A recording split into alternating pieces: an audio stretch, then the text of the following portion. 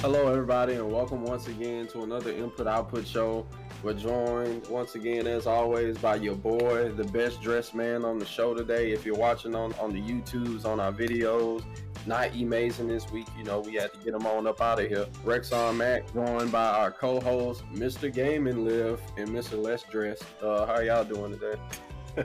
I'm doing quite good today, man. Unfortunately, you know, my swag meter is kind of empty right now as compared to the other two guys. I guess I gotta, you know, go dip off in the swag bag, you know, because I guess the swag make you act like Hollywood, you know. But yeah, I'm glad to be back, man. Got some topics today to talk about. I'm gonna hand it out to E because I'm sure you got something to say, man. First thing I'd like to say off the bat is that if you have to actually state that you're best dressed, you probably aren't. just to get that one out there. But I'm happy to be here as always for another episode of Input Output here with my two illustrious comrades, Mr. Gaming Lift and Rexon Max here today. I'm ready to get into these FGC topics. We got a couple that I really have some opinions I'd love to express, so let's get right into it. You know, I like to state that I'm best dressed because I'm confident. You know, that's why you wear shades, because we look in your eyes, we can see you're not confident. So that's all that is. Yeah. Whatever pumps you up, man. You gotta hype yourself up. I understand. You gotta go. Hey, go on, man. You know who they came to see. You know who they came to hear. You know. Yeah. So. Oh, I know. Yeah, y'all know. But so we can go ahead and get into these topics. He got him turning into Two-Face, man. He got the dual colored hat on, man. I think this Harvey Dent, man. Oh, they used to call me when we used to do Input Output. Sir, Rexon Two-Face. Hey man, but you know, when we get into the topics, I'll be in the background and stuff like that. You know, let the real men speak. We can go ahead and to be honest, I'd like to state you do look good, man. You do look good.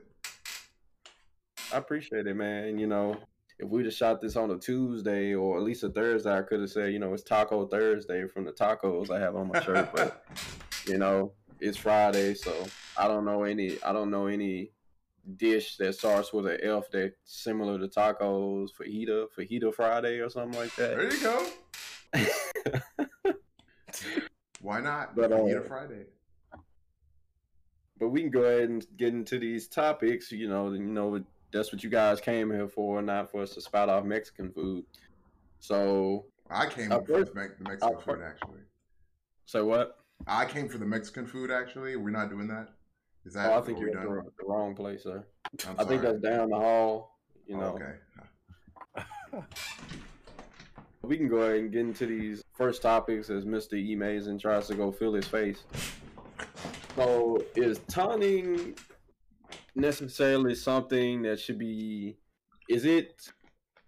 You know, what's the words you could say for? I wouldn't say professional, but is it good gaming etiquette? You know, to taunt in matches, you know, for a while in the FGC, it seems like disrespectful. Some people care, some people don't care. You know, some people like the hype in it. Some people like, you disrespecting me, run these hands for real. So we'll give it over to the panel. How do you guys feel about taunting and fighting games? You know, should it be a thing? Should it not be a thing? Give the floor to you, Mr. Gaming Lift. Taunting is one of those delicate topics. I guess I can use that term to describe it. It's been something that's been around for a while. I think that it's most prevalent with first-person shooters or any type of shooting game. It's shooting games and fighting games. The infamous, you know, Halo teabags, all those different type of things. Like, I mean, it spreads to all type of games because people are creative. They find like the most creative ways to taunt you. Like, just stuff that's not even meant to be a taunt. And they were like, this is now deemed as a taunt. So in fighting games, teabagging is taunts. You know, people do the fast teabagging. There's some games that have like, you can't crouch fast. I don't know if that's just like a gameplay thing that they do or a way to mitigate teabagging. Because some games you can crouch like super fast, and you know, you already know if somebody's doing it, they're usually teabagging. You know, even it's become like a thing now with combos. Like somebody shares tech or a combo on Twitter, they teabag at the end. It's like, okay, I don't necessarily know what that is. Does it have a purpose at the end of a tech or combo video? But you know, whatever. My thing is, I feel like it's a time and place for it. You can taunt sometimes, maybe, but sometimes it's like you just have to like read the field. You gotta read the room, be like, okay, let me not taunt here. Especially if you're in person or you're in like a high stakes match, a tournament or something like that. You can really throw people off, and that can be used as a good thing, like throw your opponent off. Or you feel like, well, if I taunt, I know I'll get under their skin, and it might not even necessarily be them taunting to like make fun of you or disrespect you. They just might be trying to do it as one of their tools of like the match. It's like, well, if I taunt, I'm gonna throw him off his game. And I think most times than not, most people get thrown off their match, off their game. Like, man, this dude really taunting me? Like, you think? And if you taunt somebody, the first thing they're like, oh, you think you that much better than me? And typically that makes people play worse. Or there could be some cases where it might make the person like power up. They might get angry, like, oh, you taunt me? Watch what I got for you. So it's one of the things. It's a really weird dynamic. I feel like it's not a big problem as long as it's done respectfully in a manner. Like, don't just be trying to be a total jerk about it and taunt people, because sometimes it's literally unnecessary. Just play the match out, let it go. Don't, because sometimes people do it and take it too far, and then now, like Rexon just mentioned earlier, some people are like, they want to throw hands for real. They like, look, hey man, all this taunting in the game, but these hands in real life.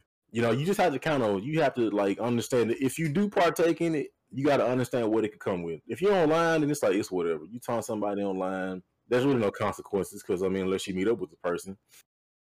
I've had people taunt me online sometimes, and it's like, to me, it's like, oh, you taunt me? Okay, cool. And I usually like kind of go the whole like power up route. I start whooping them, then I'll taunt back just for hey, you telling me this is just a dose of your own medicine. So there's nothing like malicious or anything like that. But I'm like, hey, this is you telling me I bought the match back. So here's my taunt back to you, good brother. Yeah, so I just feel like keep it respectful. Like I said, on the other hand, if you're in person and you taunt people, you just have to understand that there could be consequences that come with it. Some people do take things quite seriously. You taunt the wrong person, and you might not ever play a fighting game again. So it's just like you just have to understand the landscape. You have to understand the landscape, understand that there could be consequences with it, depending on who you're playing. So some people might not care, like, he's taunting, whatever, I'll just beat him.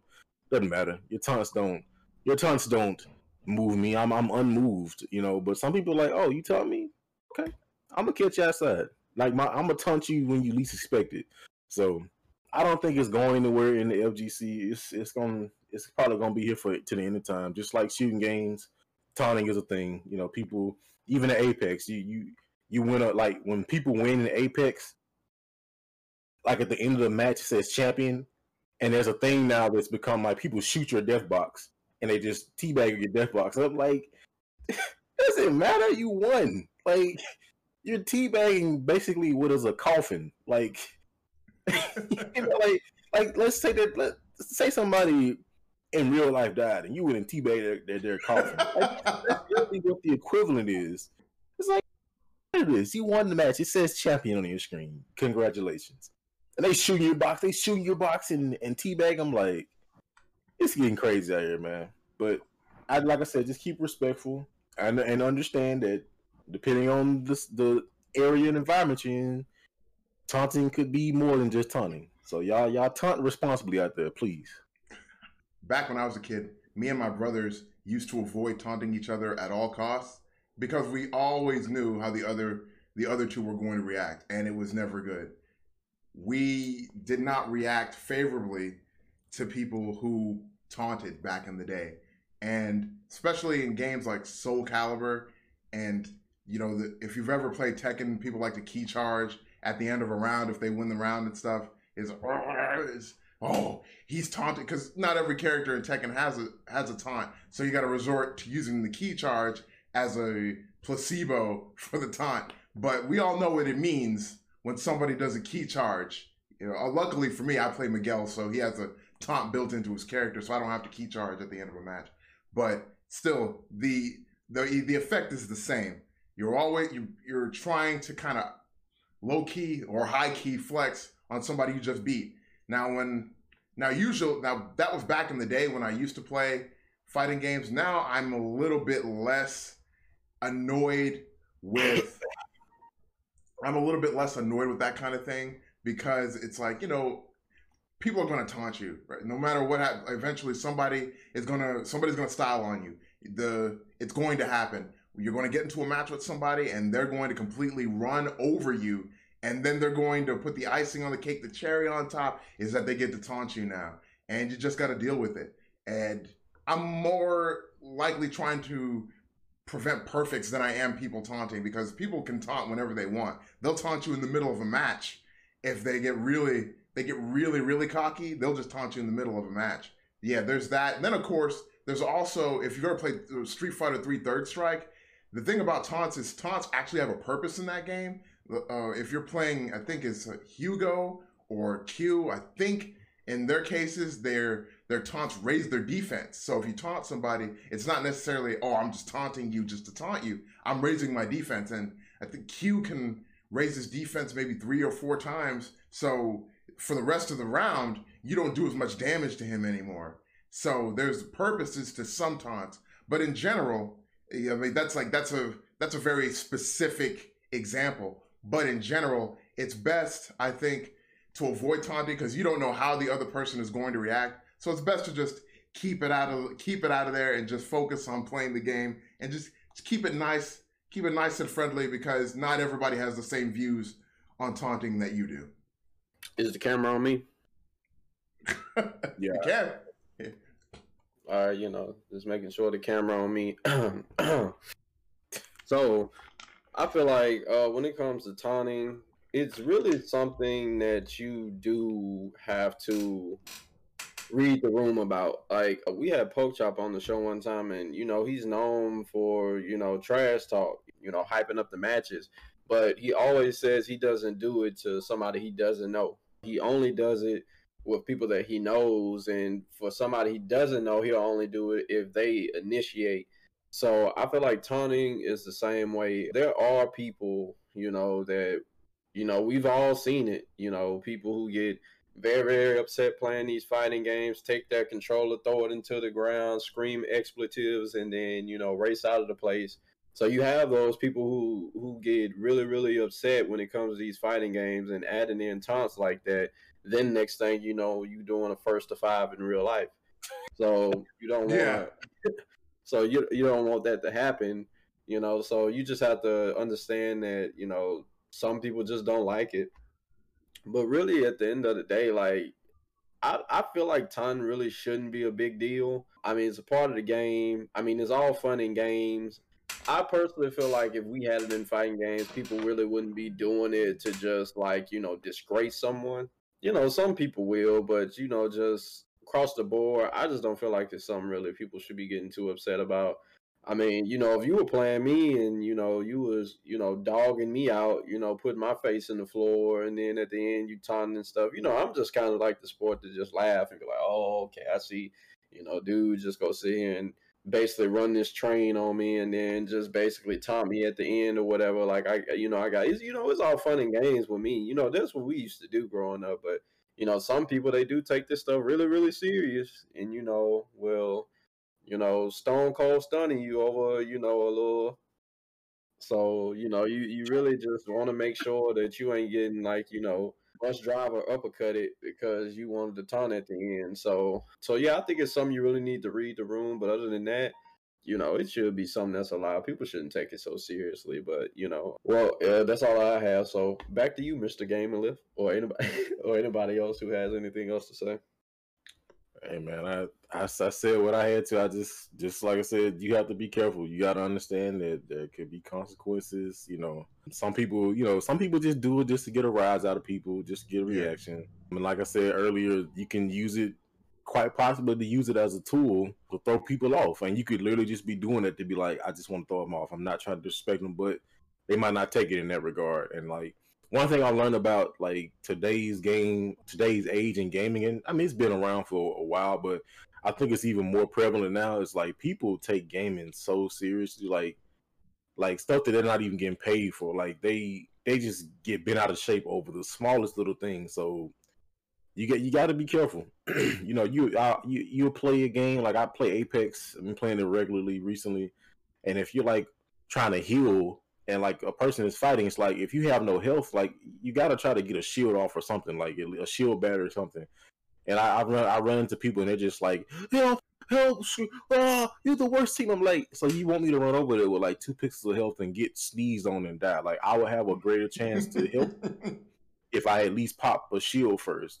And they don't even like think or look at or like react to the screen. Oh, he's healing. So it's just one of those things, like people are like really reactionary. So you got to take it into consideration, because people react like overwhelmingly over the smallest things. And like I feel like as a gamer, I see that a lot in the gaming community. People just get bent out of shape over nothing. I can understand if you're playing for millions, but people do it just for free. So you have to you just gotta take it into consideration, man. Yeah, I think the whole taunting thing definitely, like Rexon mentioned earlier, like Pokechop only does that with people he knows and not with people you don't know, because you really don't know how this person is going to react. You don't know what kind of volatile temper this other person has playing fighting games. Fighting games are stressful enough. People get really stressed out playing fighting games, and I think that's something that we always forget sometimes, is that some people invest a whole lot into playing fighting games and their skills and the result screen at the end of a match. So when they don't win, it's kind of, for one person it might be like, oh well, I lost, on to the next one. But for another person, it's like, oh my god, I can't believe, like, people really go insane, and then they go home and they sit on the edge of their bed thinking about where they went wrong. Where they were, how could I have possibly lost that match? Where did I go wrong? At what point in my life did what turn did I take at what point in my life to get to where I'm at here right now, where I lost that match against that random kid at Chuck E. Cheese's? It's like people put a whole lot of thought into that stuff, and taunting really drives the point home with somebody like that. So you don't know who's on the other side of that cabinet or who's sitting right next to you. Sometimes they might have shook your hand, but you might reach over to shake their hand, and then here they come with come with that left hook right after the match is over. So yeah, I think it's best to, if you're going to be taunting, either one or two things you need to do: keep it between your friends, or keep it online so they can't reach you. Hopefully. Yeah, we know it today in the world where, doxing and stuff exists. People can find you, so, not even that safe anymore. Yeah. That's crazy. When I first started figuring that out, like, you've never heard of swatting? I'm like, what is that? And then people are sending those SWAT teams to people's houses. I'm like, on stream, I'm like, so people really take it that serious? Like, there was no unction in you, like, when you were making this phone call, like, maybe I shouldn't do this. Like, maybe this is just going too far. A lot of times, a lot of these people really do be, like, very, very young. So I'm off topic. So, so we could go ahead and move on to our next topic if nobody else has anything. I guess my last thoughts on taunting is just, like, hey, we live in a world where people should not be getting so upset about certain things, but we don't live in that world. So, do stuff at your own risk. So pretty much. So our next topic is, who's the hardest character to you to play with and also to play against? Now, this doesn't have to be the same character. It could be 2 different characters for each one. Like, this is a character for me that was like mad hard to play with, or, this is a character also that was hard for me to play against. So, but yeah, basically, which character is that for you in the fighting game genre? Starting with you, Mr. Gaming Lil. I think one of the hardest characters I would say to play have to be Gin from Street Fighter 4. Just because his whole stance change thing. Not only that, but he was not only a stance change character, but he was a stance change character, a charge character, and he had hands. So what?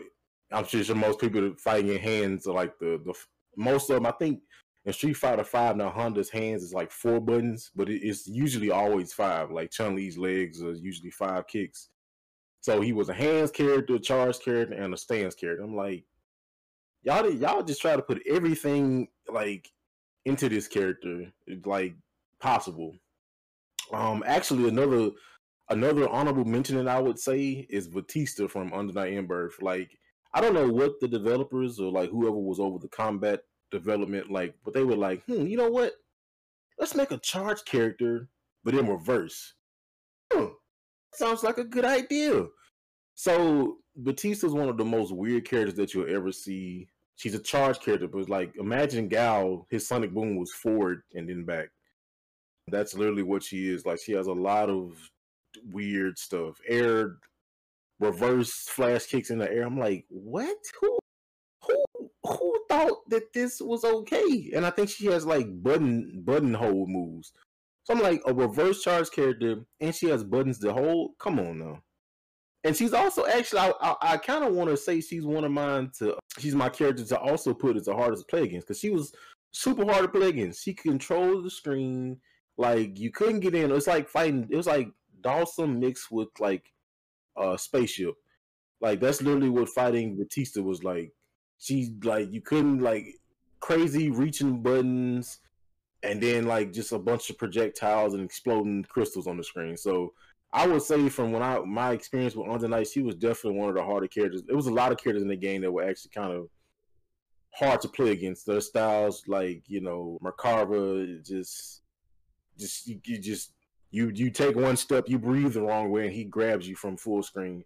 But yeah, Batista was definitely, she was to me, a high honorable mention for hardest to play, but also hardest to play against. But I think I'm gonna put Gin over her because Gin was just like the stance changes, the charge moves, the hands. It's like, and then you had to like switch between stances in the middle of combos. It's like the character was fun. I actually learned him for a little bit. I was actually kind of decent with him, okay with him.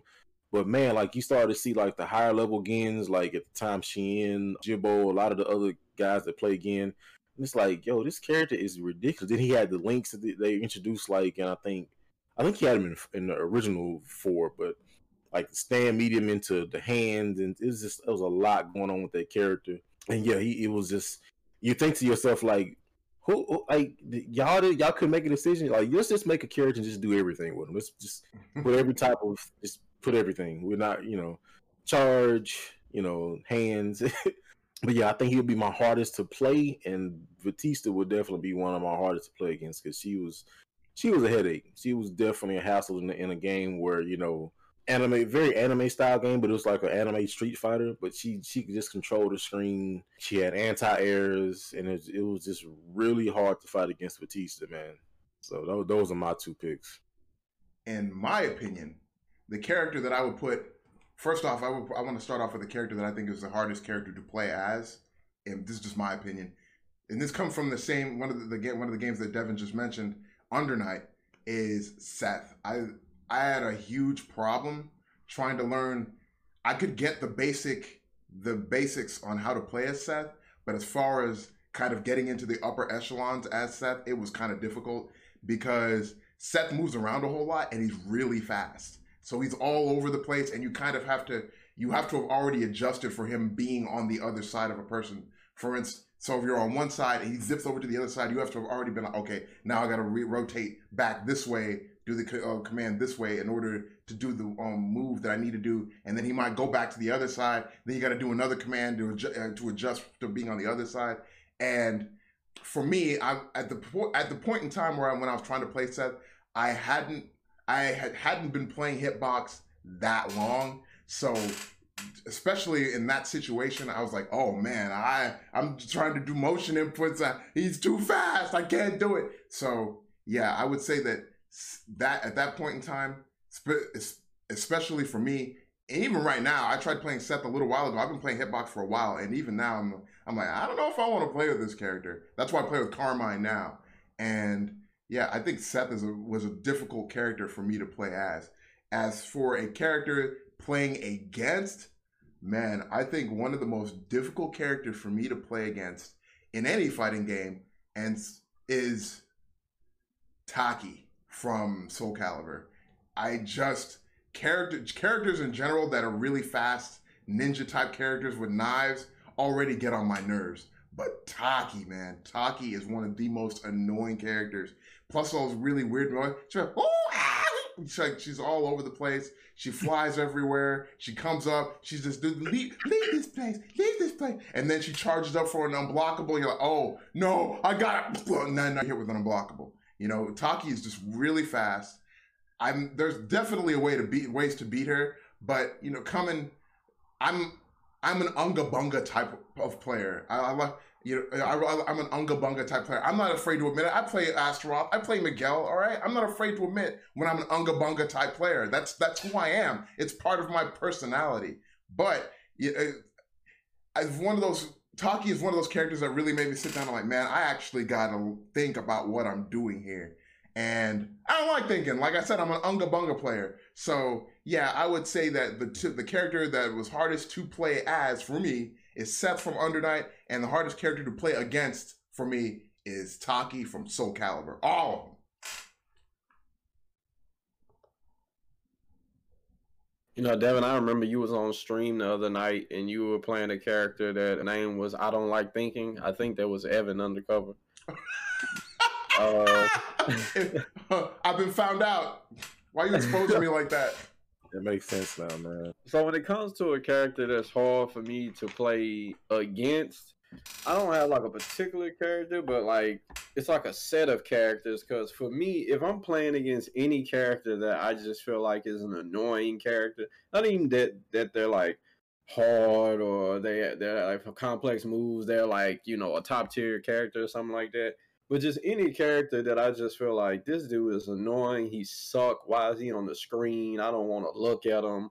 Like it's like for me, it's kind of like over. Like you already in my head from the jump because I'm like, why did you pick this piece of this piece of trash?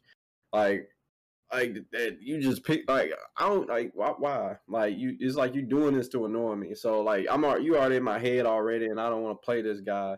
You know, like when Evan used to be like picking Skullomania all the time, we were playing Fexel, and I'm just like, you just like seeing the world burn, don't you? Like, don't nobody want to like play against this dude. And then the matches seem like they're going on for forever.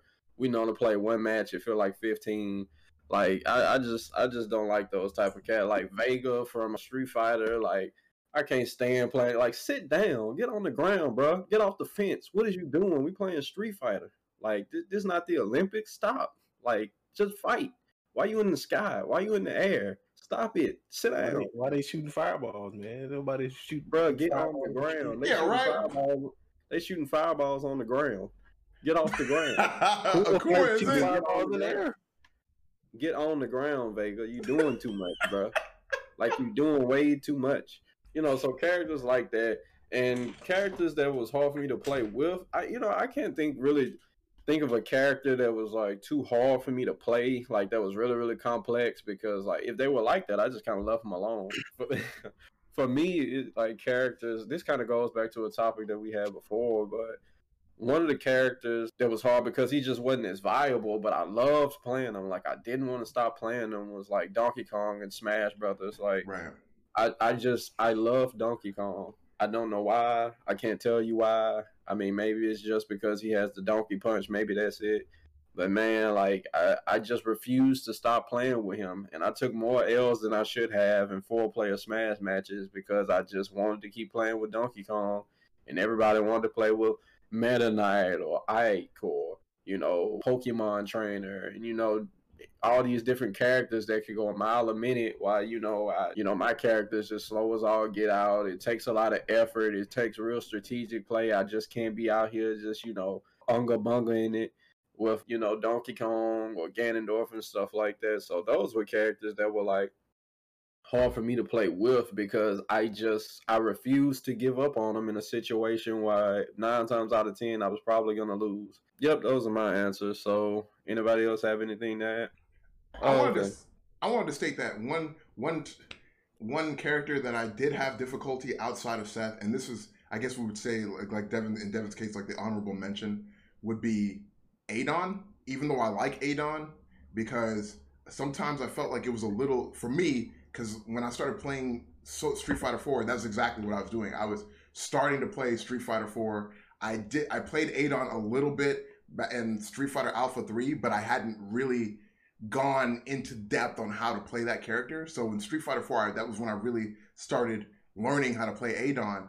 And sometimes it was it felt like, and maybe somebody in the comments can shed some light on this. Maybe I was doing this wrong, but very often I felt like there were times where I was trying to cover up for the deficiencies I felt in Adon's play because there were so many people that had fireballs, that had projectiles, like Guile or Ryu, Ken, what have you.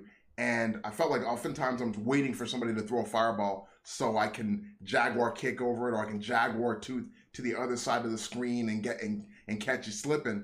But for the most part, it was very difficult for me to play with Adon because I didn't really know what my game plan was. For most of the time, I'm just like, I'm just trying to play footsies. I just think this character, I think this character is cool. I want to jump over fireballs. That's pretty much as far as I got. I got to the point where I was knocking people into the air, and then I was doing FADC cancels and going for the, what do you call that? His second ultra. I can't remember what the name of his second ultra was, where he kind of jumps up in the air and he's like sitting on your shoulders and he's beating the snot out of you, knocks you into the ground, and he's like, rest in peace. I don't remember the name of that, but I remember exactly how it looks. And I remember playing Adon and just being like, man, maybe I should pick another character, but I really like this character. But I would say that even as much problems as I had with Adon, I would say that the most problems I had were playing Seth in Under Night. So yeah, I just wanted to mention that before we moved on. Yeah, I loved Adon in Alpha 3, and he did feel like one of those characters. Is like, he was cool, he was there, but it's just like he was kind of missing a lot, to where it's like, he just didn't feel as confident playing with him as you would with other characters. Like, if I like, why people would be like, why am I playing Adon if I wanted to get if I wanted to play a more TIE fighter and actually win, I just get Sagat. And I'm like, come on, man, but Adon's dope though. Like, don't disrespect him like that. I mean, Sagat got low high fireballs, but I mean, we Jaguar toothing and Jaguar kicking, and exactly cool, but it's funny. His Muay Thai stance was so much better, It's funny. I trailed on like Vega, but Adon is literally a Muay Thai version of Vega. What is he doing? Flying off the walls. Flying out the walls. Who does it? What Muay Thai fight somebody flying out? He gonna find a wall there? Ain't they in a ring? Bro, he got one move flying off the wall, man. Vega, every move he got is basically off the wall. Bro, the Jaguar in Alpha 3, he was literally climbing on the fence, bro. Like, really? You're the only one in the game using the background against us, bro. Stop it. Hey, man, you just got to get on his level, man. Yeah, I made sure, we never picked him. So, so we could go ahead and move on to our next topic. For our next topic, we have, are tier lists necessary? Nowadays when a new game comes out, within like 2 weeks, people are already trying to like post up their tier list, and for some reason they're like, engagement heaven on social media when it comes to people releasing tier lists. Like, oh, so and so released their tier list, so and so released their tier list. And Event Hubs is kind of known for showing off everybody's tier list.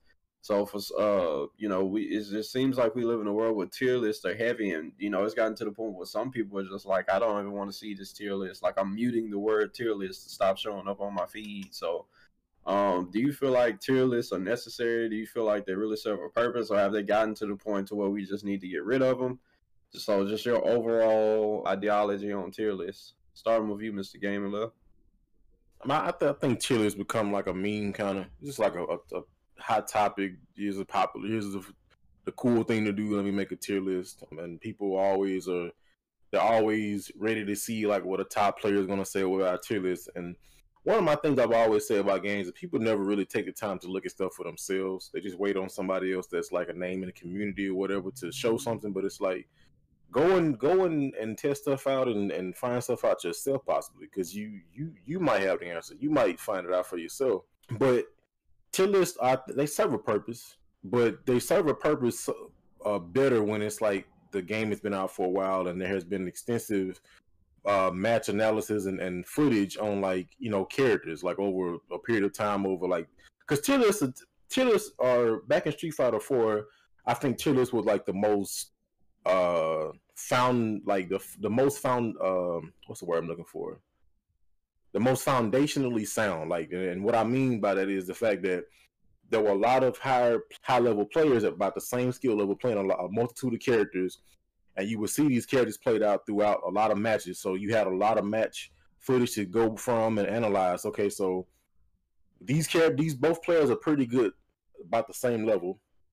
So out of this certain amount of matches, we've seen these same players or different players play these same characters and this other character. So we've kind of seen the same pattern that this character loses to this character's tool set. But now it's just kind of become a thing. Like when a game first comes out, it's like a tier list within a week or two. It's like, okay. And on one hand, it's like it does show like, okay, so off the rip, if you're pretty in depth with fighting games, you can kind of tell what characters have like solid tools, and you're like, okay, this is a really good tool. And like obviously this move is obviously strong like throughout the whole game, like against whatever character. So you can kind of get an early like prediction of like what characters are going to be good, but sometimes it's not always foolproof. MK11, for example, there was a few characters that I knew were strong from the get go, but they had some changes, but like. And it's crazy now these characters are like godlike, and people are complaining about. Cetrion and Liu Kang were two characters that I said from the beginning. MK11 were powerful. Now look at them. Cetrion is like kind of a household name, and I said from the beginning, everybody like these characters are trash. Cetrion don't do no damage. I'm like, you have to look at stuff like damage is not the only thing that makes a character good. Like people were saying Sonya was just so good. I'm like, people are really saying Sonya's good because of her damage. Sonya, her mix and stuff, and a lot of her tools were nowhere near some as I've seen in some of the other characters. And now Sonya's like kind of just meh in most tier lists that I've seen. But I knew because like, you have to be able to analyze stuff further than that. So with tier lists, it's just like it's popular. Oh, let me see what this person's gonna do. And like I said, it does serve a purpose because a lot of higher level players they do have that ability to look at a game really fast and say, okay, well, from my analysis right now, this is what I feel that the tier list are, that these characters have, these rankings because of said moves and said match analysis, right? But it's going to change over time, obviously. So I don't feel like tier lists really have a big impact per se until like a year or two into the game. And nowadays it's even different because patches.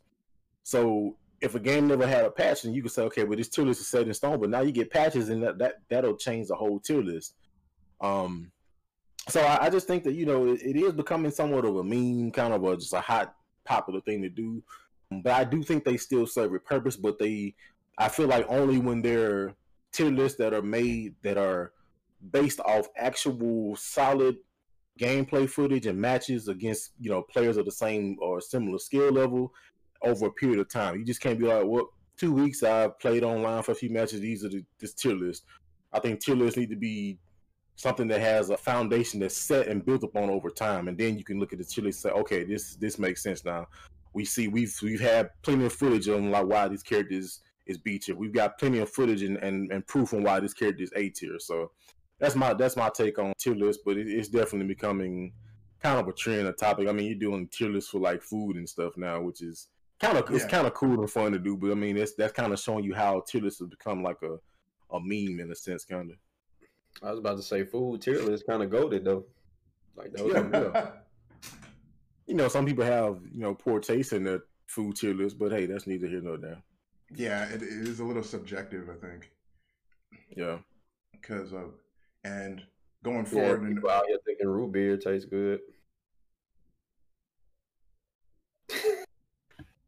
So anyway,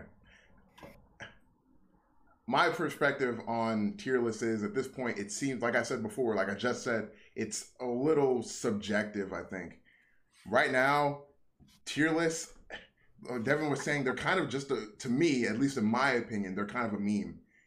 We really don't, I just don't feel like we really need tier lists like that anymore. I feel like there's something to use, there's something to do, there's something to put up there. But let's be honest, when it really comes down to it, people are going to play whatever characters they want anyway, at least as far as I've seen.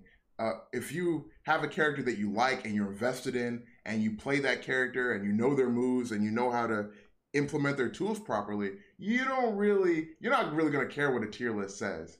Like the tier list is just kind of an afterthought to you. You might look at a tier list like later on and be like, okay, well, where does my character stand in regards to every other character in the game? You might look at that. You might take a glance at it, but there's really no point in letting a tier list guide where you which character you play. I know Poke Chop would say play top tier or whatever, or he would probably just be like, hey man, like if you want to win, just go for the gold. And there's a lot of people out there that would probably say the same thing, just go for gold, man. And I agree with that to a point, but if you're looking to have fun in the game, if you're like initially speaking, then you probably shouldn't be looking at tier lists anyway. And like Devin said, there's always that next patch, man. There's always the next patch. What happens next patch if your character is too strong? Or if your character's too weak? The character that you're playing right now might be the best character in the next season of the game, or the next version patch of the game. You might not even have to wait that long. They might change like a couple of things about different moves in your character, and your character might be one of the best characters in the game just off that.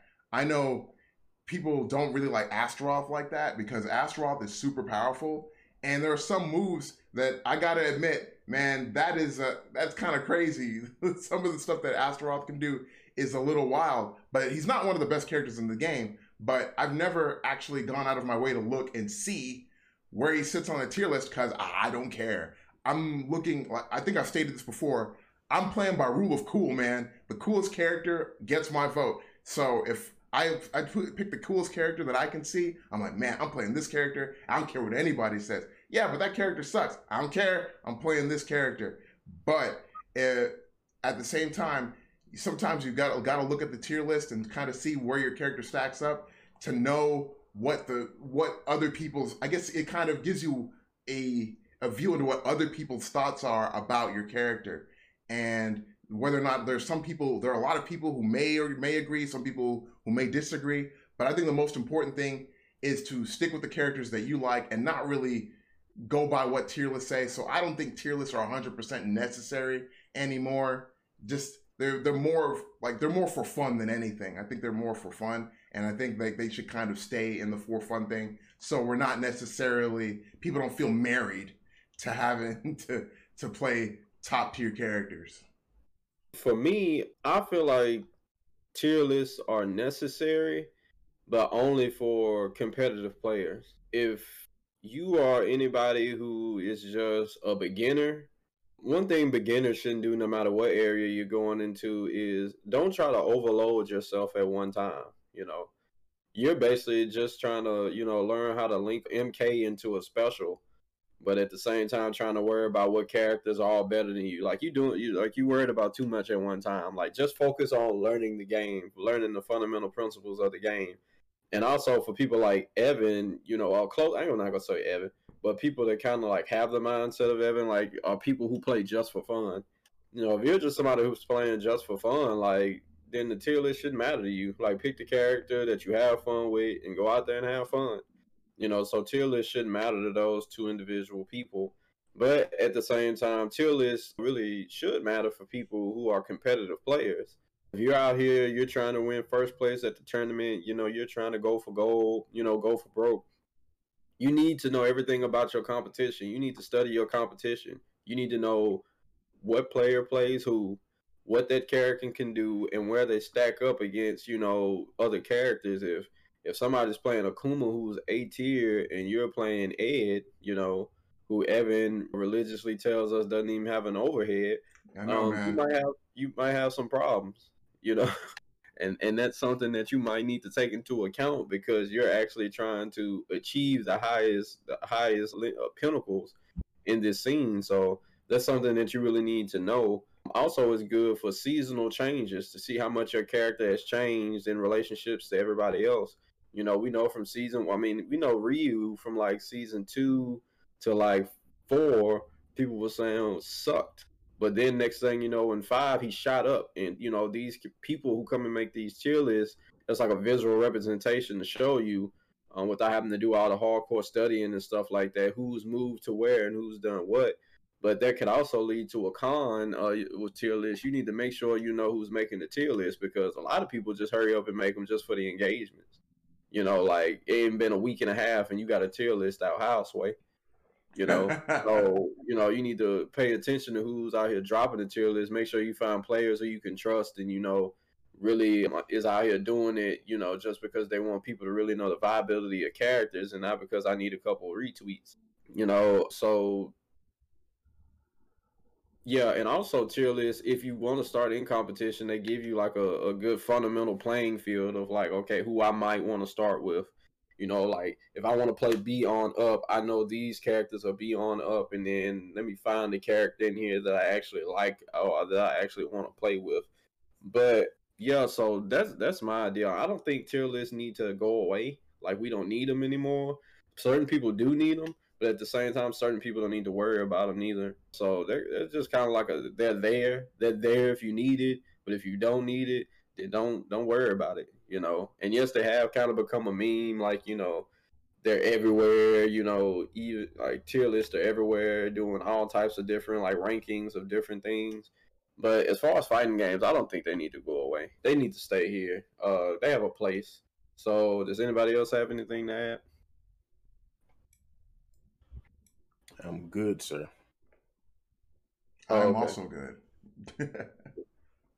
Well, we can go on to our next topic. What fighting game had one of the greatest examples of a great online lobby for you? Guilty Gear Strive being delayed, one of the reasons that they gave was because they want to fix things with the online lobbies and the online stability. So, you know, lobbies has become sort of a topic to talk about now. So, in you guys' opinions, which fighting game had a great example of how you should do online lobbies? Starting with you, One Punch Man. I think MVCI actually had as much flack as that game gets. I think it had a pretty solid lobby system. If I'm not mistaken, I think you could get like it was either 8 to 16 people in a lobby, and you could have people in that lobby playing, so they wouldn't have to wait like to play the next person. If other people in there want to play against each other, they could play against each other. Kind of like how Grand Blue is set up. Like when you go into a lobby and it's like 6 to 8 arcade machines. If somebody don't want to wait in line like for one while two people are playing, they can just go to another one. I think MBCI's lobby system was pretty solid. Grand Blues is pretty decent. Yeah, I think just the fact that you had to, like I said, if I recall correctly, I think NBCI had 16 people. I could be wrong with this. Might have just been 8. But for some reason, something is telling me it had 16. But you come in, had 4 different slots. If 2 people in one slot, 2 people in the other slot, and you could play different people, switching in and out. I think that should kind of be a standard of like fighting game lobbies. Like instead of just having to wait for 2 people to get done, if you want to come in there with your boys or whatever, or if let's say there's even like Dragon Ball FighterZ is kind of the same way. Like you can come in and there's but they only have 2 slots though, so you can only have 2 sets of people fighting at the same time. Mm-hmm. So you have one at the top, one at the bottom. Well, like I said, with NBC, I remember them having, you could do like at least 4 multiple matches going on at once. I feel like that's a good way to do it. So that way, if you have a lot of people in the lobby, you don't have to have everybody sitting there waiting for 2 people to get done, and just, you know, if at least be able to spectate. But still, like some people just want to play. You be like, hey, we'll rotate out. Oh, y'all done? Okay, we'll switch out and let's play. So I think that a lot of fighting games should kind of adopt that type of style from now on. Like I said, Dragon Ball has it a little bit, but you only can have like 2 matches, I think, going on simultaneously, I believe. Like a set A, set B. So at least have 4 sets that can be able to be had at the same time, and 8 people. I guess 8 to 16 people would be cool. So that way you don't have everybody waiting. And like I said, MVCI gets a lot of flack, but I did think their lobby system was pretty sound. Definitely better than 3's, because 3's lobby system was not that great when it first came out, and then they didn't really make it that much better in Ultimate, even though they allowed you to at least spectate, because in the original Marvel vs. Capcom 3, you just had to sit there and watch 2 cards just have at it, which was really annoying. So yeah, just if I feel like people could mix that NBCI with like the Grand Blue, mix it all together and somehow, you know, bring it together, I think that'll be dope. And also, for some reason, I feel like it's a simple mechanic that I don't think people like. Even Dragon Ball, you can't do it. I should be able to send someone an invite from like the crossbar. A lot of fighting games, you can just, or games in general, you can just send someone an invite from the PlayStation or whatever system you're on, consoles is home bar. In Dragon Ball, you can't do that, and I don't know why that's not a standard. like you have to go into the lobby, into the rank system to get a match. It's like, if I just want to play my homeboy real quick, I shouldn't have to go in here, make a whole room. Just let me, he's playing, I'm playing, send invite. Like, I don't know why we've kind of gotten away from that, but it's so simple. And that was one of the things that kind of annoyed me with Dragon Ball, is the fact that you couldn't do that. Like, I can't just send you an invite to play the game and it puts us in a lobby. Like, it's kind of ridiculous that I have to go here, set up a room, and you got to be in the same lobby with me, the same room, same region. Just let me invite that person and play. So I think that's my answer. If I would just have the perfect lobby system, it would be somewhat kind of like MVCI with a little smidgen of other things dropped off in there. So I'm gonna just go ahead and say my favorite lobby system thus far will have to be the old, like I wouldn't say old because it's not that old, right? The previous Arc Systems lobby system, like Devin mentioned before, for like Grand Blue and the Guilty Gear games, where you basically just go into a room and there's a bunch of arcade machines, and you don't necessarily have to wait for anybody. You can go to another arcade machine, or you can just sit there and wait and spectate your friends playing and stuff. Like, it's up to you, but you have choices. You have other venues that you can use to have fun. I think that's the most important thing about a lobby system, is that number one, you shouldn't have to sit there and wait. You shouldn't have to just sit there and be like, all right, well, is it my turn yet? Every single time. I know people are kind of tired of that, the whole I gotta wait in line kind of thing. Like, I'm at the DMV where I gotta sit here and wait my turn. I gotta take a number and just, I was like, number 32, number 32. And I was like, no, I don't want to do that. I want to go and jump on an arcade machine with whoever's free. Somebody, I'm sitting there by myself. Who wants to play? Who's got next? And then somebody runs up, we play a match, and we're like, win or lose, we either decide that we're going to play another match, or I'm decide that this person is obviously way out of my league, and I tip my hat and go home. Something like that. Either way, it's supposed to be fun for everybody involved. I think that was one of the reasons I didn't like the Guilty Gear Strive lobby system. I felt like the lobby system that they had before, that they established earlier, was great. It was immaculate, because not only was it cool to look at, it was aesthetically pleasing in the first place. But in addition to that, it worked very well. You could have a bunch of people in there, and everybody's people can idly do stuff, like people can do push-ups and stuff like that, like just random things. And of course, you have the arcade machines in the back, and you can jump on an arcade machine and play your friends. It was good for tournaments. And people can sit there and they can spectate, or they can not spectate if they don't want to. They have a thing in the corner that if you want to go into training mode, they had a little machine in Guilty Gear in the Rev games, where in the corner on the right, there's a little machine in like the private lobbies where you can just go and you can go into practice mode. You can just play in practice mode until something happens. Somebody says, hey, I'm ready to play. All right, let me get out of practice mode. It was probably, in my opinion, the best lobby system that I've seen. There might be other lobby systems that are better, but it's the best lobby system that I've seen thus far. And so far, I would have to say it's the best one. And hopefully, with the delay of the Guilty Gear Strive actual thing, we were supposed to come out in April, and they've delayed it until June. So hopefully in June, we see a vast improvement to the lobby system. And dare I even hope for them to just completely scrap the lobby system and go back to the previous lobby system. So yeah, that's what I'm hoping for. Fingers crossed. As for me, I don't have an answer. This is one of these situations where I leave it to the pros, the gentlemen that came before me. I really didn't play a lot of fighting games online. If I had to play a fighting game, it was always somebody near. Like, if I wanted to play Street Fighter, Devin was right there. If I wanted to play Tekken Tag Tournament 2, Devin was right there. If I wanted to play Super Smash Brothers, my homeboy Preston is right there. Like, so I didn't have too much. The only games I was really playing online was Pokemon and DC Universe. So that was really it. Other than that, like, playing a fighting game, I always had somebody around to play against, and I was never really too much of that person that wanted to go online and play too much, because connections did feel horrible, and I was like, why am I doing this to myself? So, I just didn't really play too much. I was just, as Poke Chop would say, play offline. So that's basically what I was doing. So I'm keeping it going, Poke Chop. Yeah, so Pokemon and DC Universe was really like the only games I was playing online. So I really don't have an answer. So, but if that's all you guys have, we can move on to the next topic. Yep, that's pretty much it for me. Okay. So next one is Super Saiyan 4 Gogeta has come out.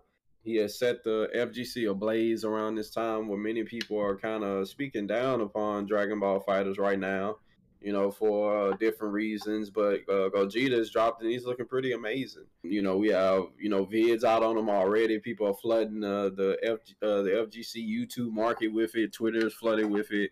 Everybody's having a good time with him. So, based off what you guys have seen so far, what are you thinking about him already? I know Mr. Gaming Love for have some nice opinions. He's the fighter's expert among us. So, starting with you, Mr. Gaming Love. I mean, he looks interesting. Definitely, I'm glad that they made him so unique. I commend them for making the recent DLC characters a lot more unique than they've been doing in the past. I would say this pack is probably by far the most unique. Every character is like, it's something about them that's made them quite different. Like Master Roshi was quite different. Baby was different in a lot of ways, a lot of aspects.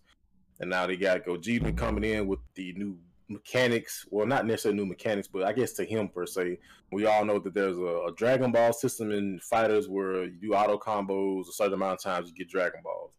And Gogeta's just like, hey, I don't care about all that. I just get him myself. His DP is literally gives him a Dragon Ball. So I haven't watched a whole lot of footage just yet with like matches and stuff.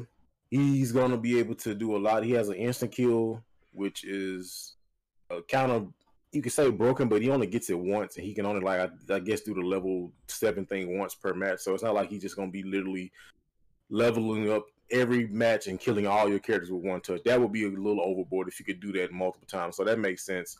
And I feel like they kind of did it to make it play into his fact that he's only in Fusion for 30 minutes, and he actually got out of it early because he was just playing around in GT. So maybe that's part of the reason why they did. He can only do that once.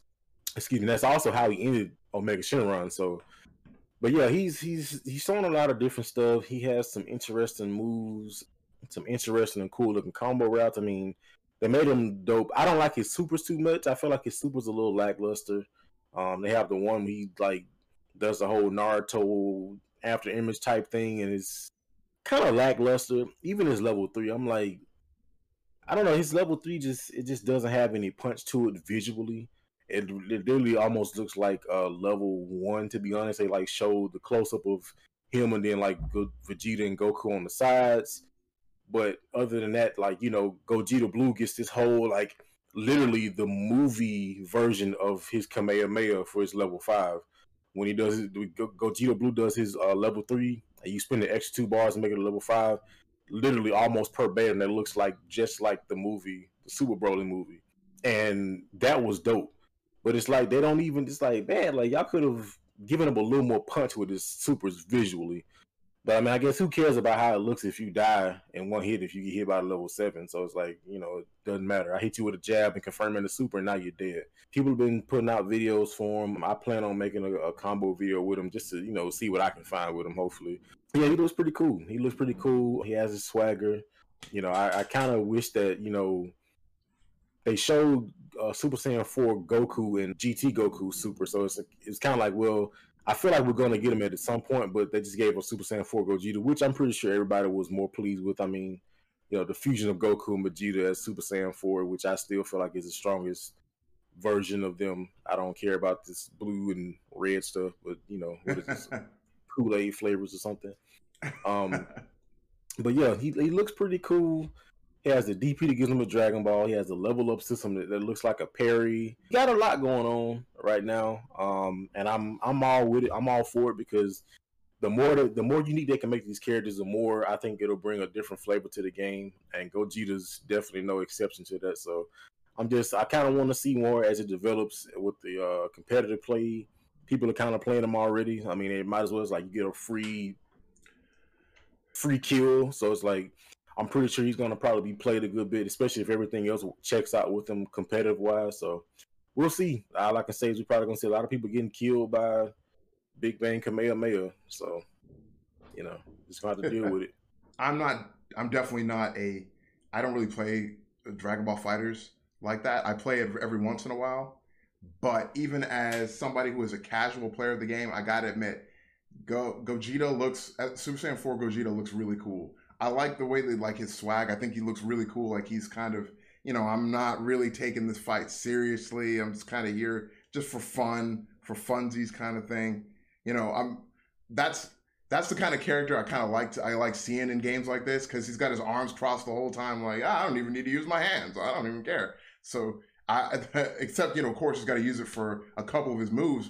But it seems that he's not really putting 100%. He's Super Saiyan 4. He's fused. Goku and Vegeta have fused. They did the fusion dance. But at this point, he's like, I'm so powerful. Why am I don't need to do anything, man. I'm just gonna beat you out, kick you a whole bunch of times.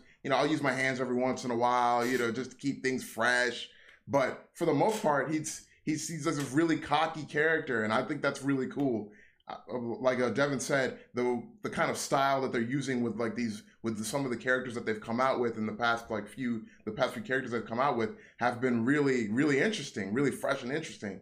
And Super Saiyan 4 Gogeta is definitely keeping along with that trend. And I think this is, I would say that if I was really, really playing Dragon Ball FighterZ right now, I would probably buy this character. I think I want to actually see a little bit more about the character, because I'm not particularly good at the game, but I would love to actually, see what everybody else comes up with. Because I gotta admit, man, Dragon Ball FighterZ.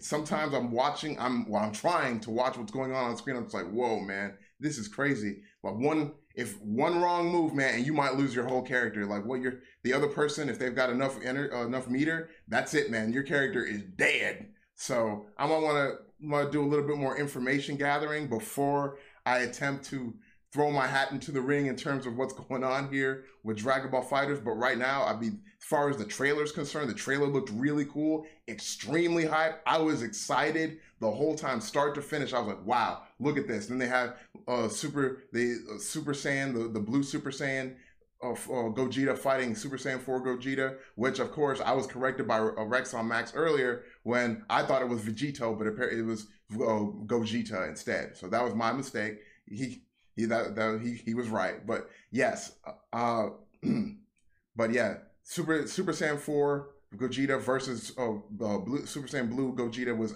absolutely cool. The way that they made it look really cinematic and everything made the trailer really pop, and then the explosion at the end, it made you want to play. It makes you want to play the game. It really does. It makes you want to get off the sidelines and actually get out there and start fighting. And I think that's one of the most important things about making a trailer. So I'm all for it. I can't wait till the character comes out so we can see what some of the pro players actually come up with when they start playing with Super Saiyan 4 Gogeta.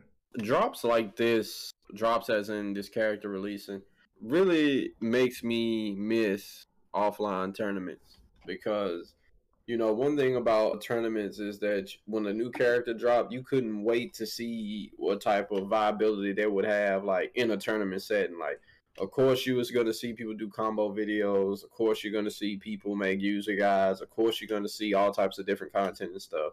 But, like, when it comes to, like, in the moment, one-on-one, mano-a-mano, all the chips are on the line. The fate of the universe is at stake. Thanos finna snap the glove depending on who wins this. You really just couldn't wait to see like how these characters are going to be used and played. And with us only having online play now, it really makes it hard to really gauge like how good somebody can be in a tournament setting. So that really kind of makes me really miss offline tournaments. But as far as like Gogeta himself, like, I mean, who doesn't like Super Saiyan 4 Gogeta? I mean, maybe if you don't like Vegeta as a character himself, because you can tell Gogeta really has a lot of personality of Vegeta in there. I mean, both Kakarot and Vegeta have that Saiyan pride. You know, Vegeta carries his a different way than Goku. You know, Goku is more so along the lines of just like, hey, I want to fight you at your strongest just to have a good fight. I feel like we could do that. You know, I feel like I'm strong enough. It's worth it. Vegeta is just, you know, I mean, pretty much just conceded. You know, like, look, I'm here. I'm the stuff. You know, everybody just can't get enough. You know, and then Gogeta really, really exudes that of just, you know, like Evan said, his swag, how he carries himself. Like, look, bro, like I'm just here for the fans, man. I'm only here because they hit the button on the character select screen. Other than that, like I wouldn't even be worried with you, fam. Like you ain't worth my time. So, you know, he's just really, really dope. As far as like, you know, people are saying like they really don't like a lot of his moves, like they're playing and stuff like his specials and stuff like that. I mean, you can't have it all, you know. So, you know, it kind of is what it is for me. I'm kind of just like, you know, like, yeah, it'd been great to have it, but if you don't have it, I mean, he's still a dope character. It's not like he came out with C tier and he didn't have the extra stuff. It'd be like, dog, what were y'all thinking? Like this kind of sucked. But you know, he's really really good. People are saying so. I mean, I can kind of take it. I mean, at the end of the day, whether you get the W or you get the W in style, you got the W. So you know, let's just take the W. You know, all the content and stuff that's being created with him is awesome. I mean, people are really really excited about him. Devin said with his new mechanics, his new way of doing things. You know, like you know, I could just get a Dragon Ball whenever I feel like it because I'm that guy. You know, just because even the developers knew I'm Dylon, so that's pretty dope. So I'm just excited, man. Like I said, it just makes me miss like tournaments. You know, really seeing people. You know how they're gonna play with them, all the different people who can use them in many different ways. It kind of goes back to I forgot to say something about the tier list, but you know, like you know, you have people play characters different ways. So like Sonic Fox might say this character is here, somebody else might say they're there. So you really kind of gotta go off of yourself a little bit. But yeah, I'm excited for the character, man. I'm happy to see him. I was watching some videos that A Clay was making. Shout out to A Clay. You know he he was mad excited for him. So it's just dope to see everybody excited for him. I'm happy. You know me. I'm a FGC diehard, so anytime we get good stuff, I'm praising it from the mountaintops, you know. So, anybody else have anything else to add? No. All right, sir. Well, last topic we have is the Yuri trailer. So, do y'all really have anything that you really want to say about it other than Devin saying the trailers are kind of meh? I mean, only thing I say is this from us. The previous topic, like that's how you do trailers. I mean, I know, like I said, people saying, "Hey, this is what they're giving us, this, that, and third." Like me personally, I just don't think that like it takes that much to make a trailer like that. And the reason why I say that because I've gotten into video editing and I do combos videos and stuff, so I kind of know like looking at that Gogeta trailer, like the stuff they did was not super fancy stuff that took millions of thousands of dollars. It was simple edits, effective edits, but they edited it to in a cinematic way, you know. And I mean, the Carol stuff is cool. I mean, like Yuri, she's one of my favorite characters. I like her because she reminds me of Sakura, but I feel like she's her move set is a little more swaggier than a little more swaggy than Sakura. But yeah, it's the cuts, man. I'm just not a fan of the way they're doing the style for the trailers. That's just really my only issue. I just don't like the jump cutting from normals to, you know, like I said before, if it's a brand new character, that makes sense because you're introducing the character. You don't know what any of this stuff looks like. So if you bring a totally new character and you show me like jab, heavy punch, throws, special move, I'm like, okay, cool. Because I don't know what this stuff looks like, but we've seen Yuri's attacks for years. They're the same. Like I said before, Ryu got the same medium punch that he's had since Street Fighter 2. Yeah. So I don't need to see a normal from a character that I've seen over 20-something years, but that's just my opinion. You know, I basically agree with everything Devin just said right there. I mean, there's not a whole lot to say about the Yuri trailer. I think one thing I will say is that Yuri does, as a character model, looks good. The character model for Yuri does look good. And I feel like I'm looking at her and I'm like, okay, I would play this character. I feel like that's how I felt for the past few times that I've been watching these trailers. Like I'm looking at characters like Andy and Yuri and Yori, and okay, I would play as these characters. These aren't my first choices, when it comes to characters, but I would play these characters. Another thing is that, yeah, the whole jump cut thing, I know that the game probably, it's not 100% finished or anything like that. You know, they might not have a whole lot of footage, but I would appreciate a little bit more effort as far as keeping like we were just talking about the Super Saiyan 4 Gogeta trailer and how cinematic and how epic it was. And then, you know, you watch the King of Fighters 15 Yuri trailer or any of the trailers for King of Fighters 15 at this point, it's kind of like, well, this is all right, man, but I might play the game. I'm thinking about it, but I'm more likely to just go play Dragon Ball Fighters, and I have the Dragon Ball Fighters is a relatively, as compared to King of Fighters, a relatively new thing. So as opposed to like playing, I'm more likely to jump into Dragon Ball Fighters with both feet as opposed to like going back to one of my beloved franchises that I've known for years. So it's really weird looking at the trailers for between these two things. I mean, I know you probably shouldn't be comparing these trailers, but it's hard not to. It's difficult to not compare one style of trailer to another style of trailer. And right now, I'm just really not feeling the way that they do the trailers. Hopefully, like I said before, hopefully this is a thing where the trailers are kind of the opposite from the game. Like I remember back when King of Fighters 14 came out, King of Fighters 14 trailers were pretty good. The game, I liked the game, but apparently the general consensus was that it wasn't a great game. So hopefully the trailers come out, the trailers are here, the trailers are okay, whatever. And then the game comes out and it blows everyone's mind and we have a resurgence of the King of Fighters games. That's what I'm kind of hoping for. But right now, as far as the trailers look, it's not looking particularly cool or fresh or anything like that. But I will say that as far as Yuri looks as a character, she looks great. I'm probably going to try playing her when the game comes out. I'm probably going to take a few more risks playing characters. Normally, I kind of stay in a small box when I'm playing characters in King of Fighters. I only play maybe 7, 8 characters maximum in the game. So this time I might be stepping out of my comfort zone a little bit to try some other characters, but I can't wait. I'm looking forward to playing as a character, even though the trailer itself as a package deal didn't really draw me in like that. Yeah, the trailers, how they've been really, I mean, it's kind of been the same. And it's like I was telling Devin before we started the show, is this is going to get tiresome. You know, they're releasing every character the same way, doing the same things. The trailer starts off, they're doing the very jarring jump cuts. And then it kind of transitions into, okay, you might get a little bit of a combo. Then they do some type of like character ton or character like, you know, expression or whatever. And then next thing you know, we're getting into the nitty gritty of the combos and the specials and stuff like that. So it seems like every character is being released like that. It's nothing like unique to them except their own individual moves. So they can get kind of tiresome. Not tiresome, but boring after a while.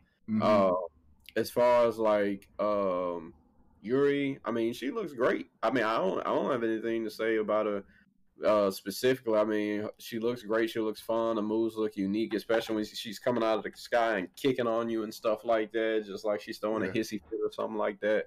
It's funny to see like her do her fireballs and stuff, and you and her fly back like she's just like she has no control over her powers or something like that.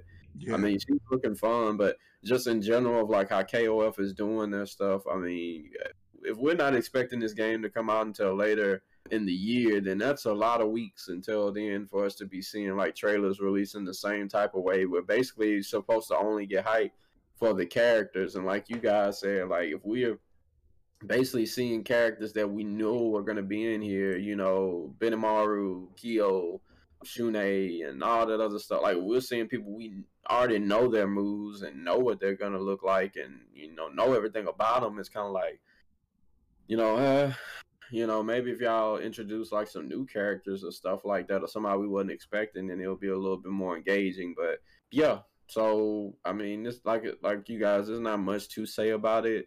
But I mean, at the end of the day, I'm still happy for SNK. This game is being released. It looks better than the last one. Looks better than last time. You know, it looks like it's gonna be fun.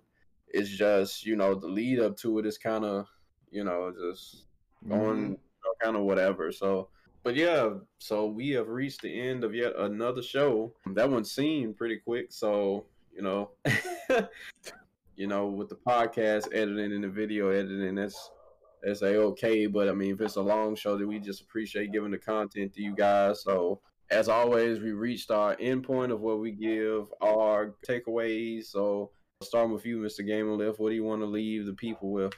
Be careful out there taunting. Make sure you taunt responsibly because this day and age, you never know what could happen. Make sure you have your taunter's license on you if you're pulled over at an event or something. So you want to make sure you got that on you at all times, just to keep you in the loop. Make sure that all your T's are crossed and your I's are dotted. Just glad to be back for another episode talking about these topics, fighting game topics as usual. Just glad to be here. I guess I might have to up my swag, at least have a hat next time because apparently, my two co-hosts are trying to, I mean, he is always with the swag. That's just his thing, But Mr. Rexon was like, I hold my Kool-Aid real quick. So I guess I'm going to have to do the same thing. But yeah, I'm glad to be here. Again, all the supporters, anybody that watches, man, listens. We really appreciate it. No matter, what type of support you do. If you see something, the clip or whatever, post on Twitter, YouTube, whatever it may be, we appreciate it. If you like the videos, hopefully you all enjoying the content. Y'all leave comments and things so he can read them. Because I think he has this thing where if he reads a comment, he gets like a $9,000 deposit. So that's where the swag comes from. From every time he's not reading, but he reads them not because of the deposits. But I'm going to let E continue to tell you all about that. Yeah. So actually, it's kind of a small deal that I have going, and then I take the deposit, and then what I do is I go to Salvation Army and Goodwill, and that's where I get all my clothes from, man. So I take it, and that's how I stay so swagged out every week, is because I'm doing it at a discount every single week. I mean, it's the perfect crime. But yeah, thanks to everybody for coming through. Thanks to everybody for watching and listening. We really appreciate y'all every week coming in and just coming here to listen to us talk about FGC topics. Like, it's really great. We have a whole lot of fun doing it. I don't know if y'all heard my dog barking out there a little while ago. I think my dog was actually, what might have happened is somebody started taunting after the match, I think, and then, he just started going haywire. So I apologize for that. He's got very temperamental. He doesn't appreciate that kind of stuff. He just started playing on sticks, and he's got the East Coast sensibility. So, he's like, I don't even play this game like that, bro. So you know how it is. But anyway, thank y'all very much for being a part of the input, output, listening, and watching group. We appreciate y'all so very much. Look forward to even more of our content coming out in the future. We, as always, thank you to my two co-hosts for just being here and tolerating me and my ridiculousness. Thanks to everybody out there who watches and listens, retweets, comments. As always, if you're trying to get involved with the conversation, please leave comments. Please leave questions. We're always looking for topics every single week. So if you have one that you think is important, just go ahead and let us know, man. We're always looking for another topic to add on to the show. And with that, I'm going to hand it on over to our boy Rexon Max.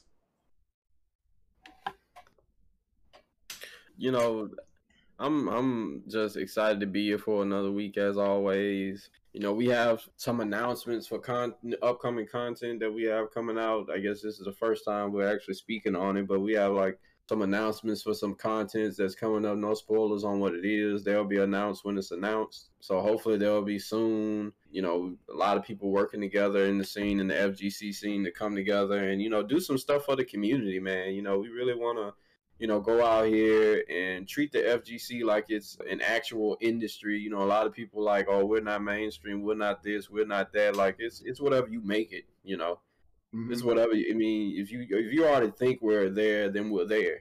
We'll never go above what you think because you don't envision anything more. So, and we try to envision a lot more for the FGC.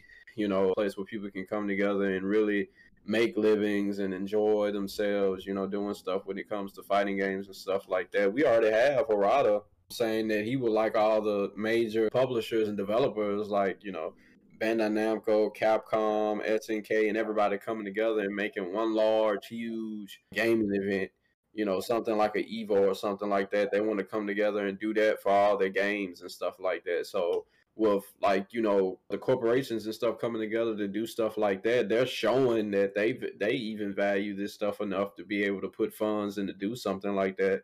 So, you know, if we can as a community come together and really start, you know, doing more work, we could partner with them, start our own things, get our own stuff going, and not have to worry too much about just like, oh, well, you know, nobody wants to drop off money in the FGC and stuff like that. So, you know, we can make it ourselves. So that, and you know, that's what we're trying to do here at TVFGC, just bringing people together to, you know, use their talents and stuff like that to really grow the scene. So that's enough of my tangent right now. But you know, so it's just great to be able to come and do stuff for the community, you know, every week for the people who listen. I mean, the podcast numbers, I'm actually surprised that like that we get how many different countries and stuff that it is in, you know. I mean, it's a lot, like, you know, nothing we was expecting. You know, I know when we first started, it was just like, you know, my mom will probably listen to it.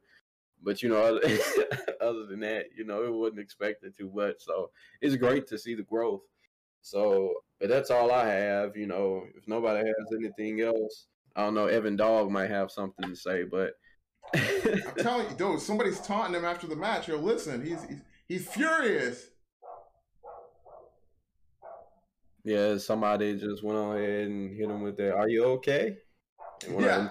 I think he's saying I take that. Yeah, he definitely says I take that. Isn't it? I take that, man. The lag, even lag. Even the dog experiencing lag and tech issues made my head go on backwards. Yeah, so, but if that's it, that's all we have for today. You know, we hope you guys have a great day, great week. Whenever you're watching this, we really, really appreciate it. And we'll see you on the next one.